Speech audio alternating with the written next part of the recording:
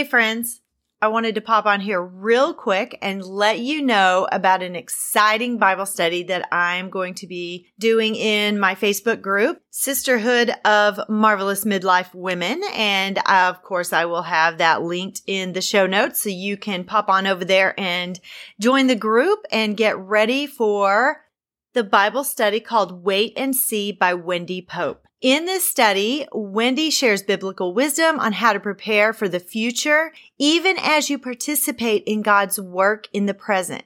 She draws on the story of David and helps you to exchange weariness and discouragement for hope and action.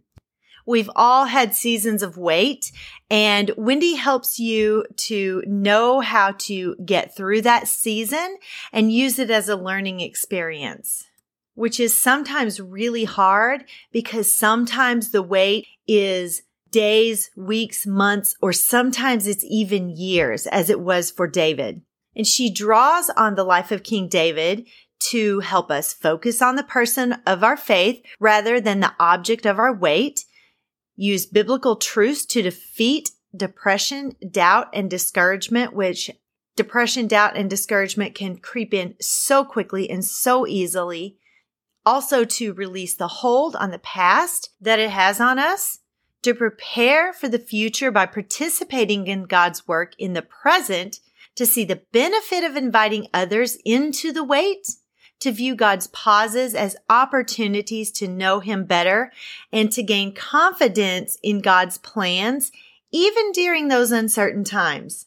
Ladies, waiting well is hard, especially when you're trying to do it on your own. There is no reason to do it on your own.